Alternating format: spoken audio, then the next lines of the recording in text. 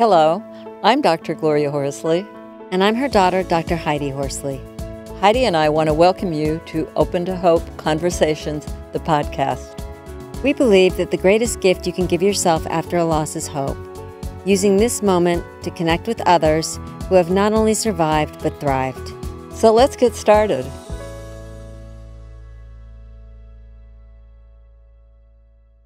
Welcome to the Open to Hope Show. I'm your host, Dr. Gloria Horsley, with my daughter and co-host, Dr. Heidi Horsley. Well, Heidi, we're going to be having an important show today because we're going to be talking about recreating yourself throughout life. And we have a wonderful woman on today who has done just that, lost a child early on and has also lost a husband, and how she has gotten through. And you're going to hear some hopeful things today. So Heidi, would you like to introduce our guest today? Sure, Mom. And like you said, we'll be talking about recreating yourself throughout life. And our guest is Linda Joy Walder. Linda's 9-year-old son died of an autism-related seizure, and recently her husband has also died. She founded a trailblazing organization supporting adults with autism, and she is the author of Running Naked in the Snow by Linda Joy Walder. Welcome to the show, Linda. Hi, thank you so much for having me. Well, Linda, I lost a son probably, he was 17. You lost a 9-year-old. 20 years ago, yes. And then you recently lost your husband?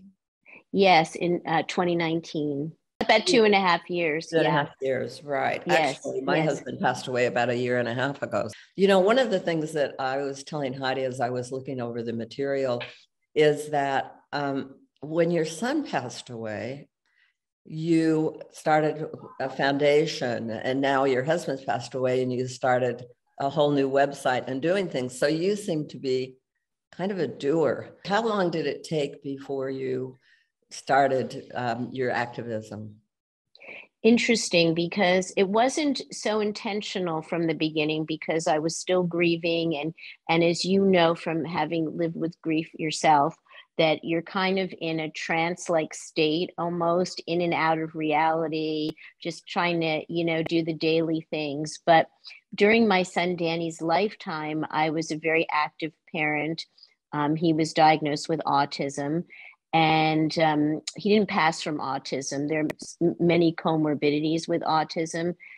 So he passed at 9 from a seizure suddenly. So there was really no warning that this was going to happen. So I think I was still in shock for quite a while. But people were saying to me, why don't you continue in some way? Because you were so involved as a parent. We had founded a school in New York.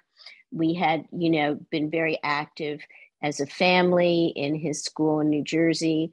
So I had a little spiral notebook, and it was 20 years ago, maybe a little more. So we didn't really have computers as actively as we have now, but every time somebody made a donation in his memory, I collected their name and their donation. And one of my brothers started a not-for-profit, so we funneled all of these remembrances, if you will, into what would be the beginning seed money for the foundation. And probably it took about 2 years. So we're in our 20th year now. So fast forward with your husband's death. Now he died of lung cancer, is that right? Yes, he did. Yes. So he had probably some years of problems or time of problems, or was it sudden? It was actually quite sudden as well. It was really only a 10-month journey. Oh, wow. So it was very quick as well. And again, I found myself, just trying to grapple with what I knew was going to be a new reality of my life. I think having losses early, I guess that's what we realize, is that there is going to be change. When you have the first loss, I think maybe you feel like, you're feeling your way along. You're not accepting the fact that there's going to be change. The first loss, you can't even see how life can go on. I mean, it's almost like my life is now over forever. It's over, and it's just over. And then you realize with time and support that like you said, you're recreating yourself, Linda. As you say, you're recreating and reinventing yourself, and going into the next chapter. Given that you had a 9-year-old son die and you'd been through that horrible loss, when your husband died, did you learn anything from your son dying that helped you with your husband's death? Probably going forward, yes. But at the time, I think that each death, each experience is unique unto itself because of the relationship you have with the person. I mean, it's very different being a mother and a child with a child and a spouse where you have a very good, amazing marriage. So it's a very different experience because your relationship is different. But I think that, to your point, as time progresses and you're not in the initial stages of grief, some of the tools that you used, and you don't even know that they're tools, it's just like, you go into this kind of survival mode. But I think some of the lessons do kick in. And I think, when we love someone so much, we want to continue their legacy, so to speak. So for my son, it's the Daniel Jordan Fiddle Foundation for Adult Autism in his memory and honor. And for my husband, although there's not an organization, I believe on different levels, I am continuing to recognize his lifetime. Mm-hmm, mm-hmm. And talk about recreating yourself. How do you see that? Well, it's funny because when I started the autism organization, my background was as an attorney and I had some marketing and PR background. So how did that come together to start a new business basically in the not-for-profit world? Well, you see a need, you have like a vision for something. So in the case of that organization, it was trying to create the adult life I envisioned for my own child. And then with the poetry, well, that's different because that was always inside of me since I was a little girl. So almost Dan's passing and also COVID, where we were all on our own and isolated. So it gave me a dwelling place to kind of focus on my inner life. And of course, poetry had always been inner life. So now I find it really fun and exciting to have these things come out. And I don't know necessarily if they would have if my husband was still here and also if we didn't have COVID. So, it was kind of interesting how both of those things inspired me to be this new woman or a part of the same woman, but a new chapter in this woman's life. How long did it take you to get back into it? What's the discipline if I want to write anything? Yeah, I think with writing, it's a good word, discipline, because I think that writers, or any creative person really, you can go off on tangents, you can get kind of distracted because things compel you and interest you in the world. So I think having a time every day where you sit and you write or you just think and maybe write down a sentence or a few thoughts, I think is really helpful. And I get really inspired by the environment, by nature, always have. And I think during COVID, because I was so much outdoors and gardening and just in the natural world, as many of us were, that lends inspiration. So I think that take the world around you and then make a concentrated time where you're going to focus on what you're doing. And also give yourself the grace not to focus also, because sometimes in the free space, you can really grow and imagine things. Looking at your book, okay, it's called Running Naked in the Snow. How did you come up with that name? I love that name, by the way. Well, here it is. I love it. Running Naked in the Snow is inspired by something that happened with my son, Danny, when he was a little boy. You can obviously guess what it was, but right.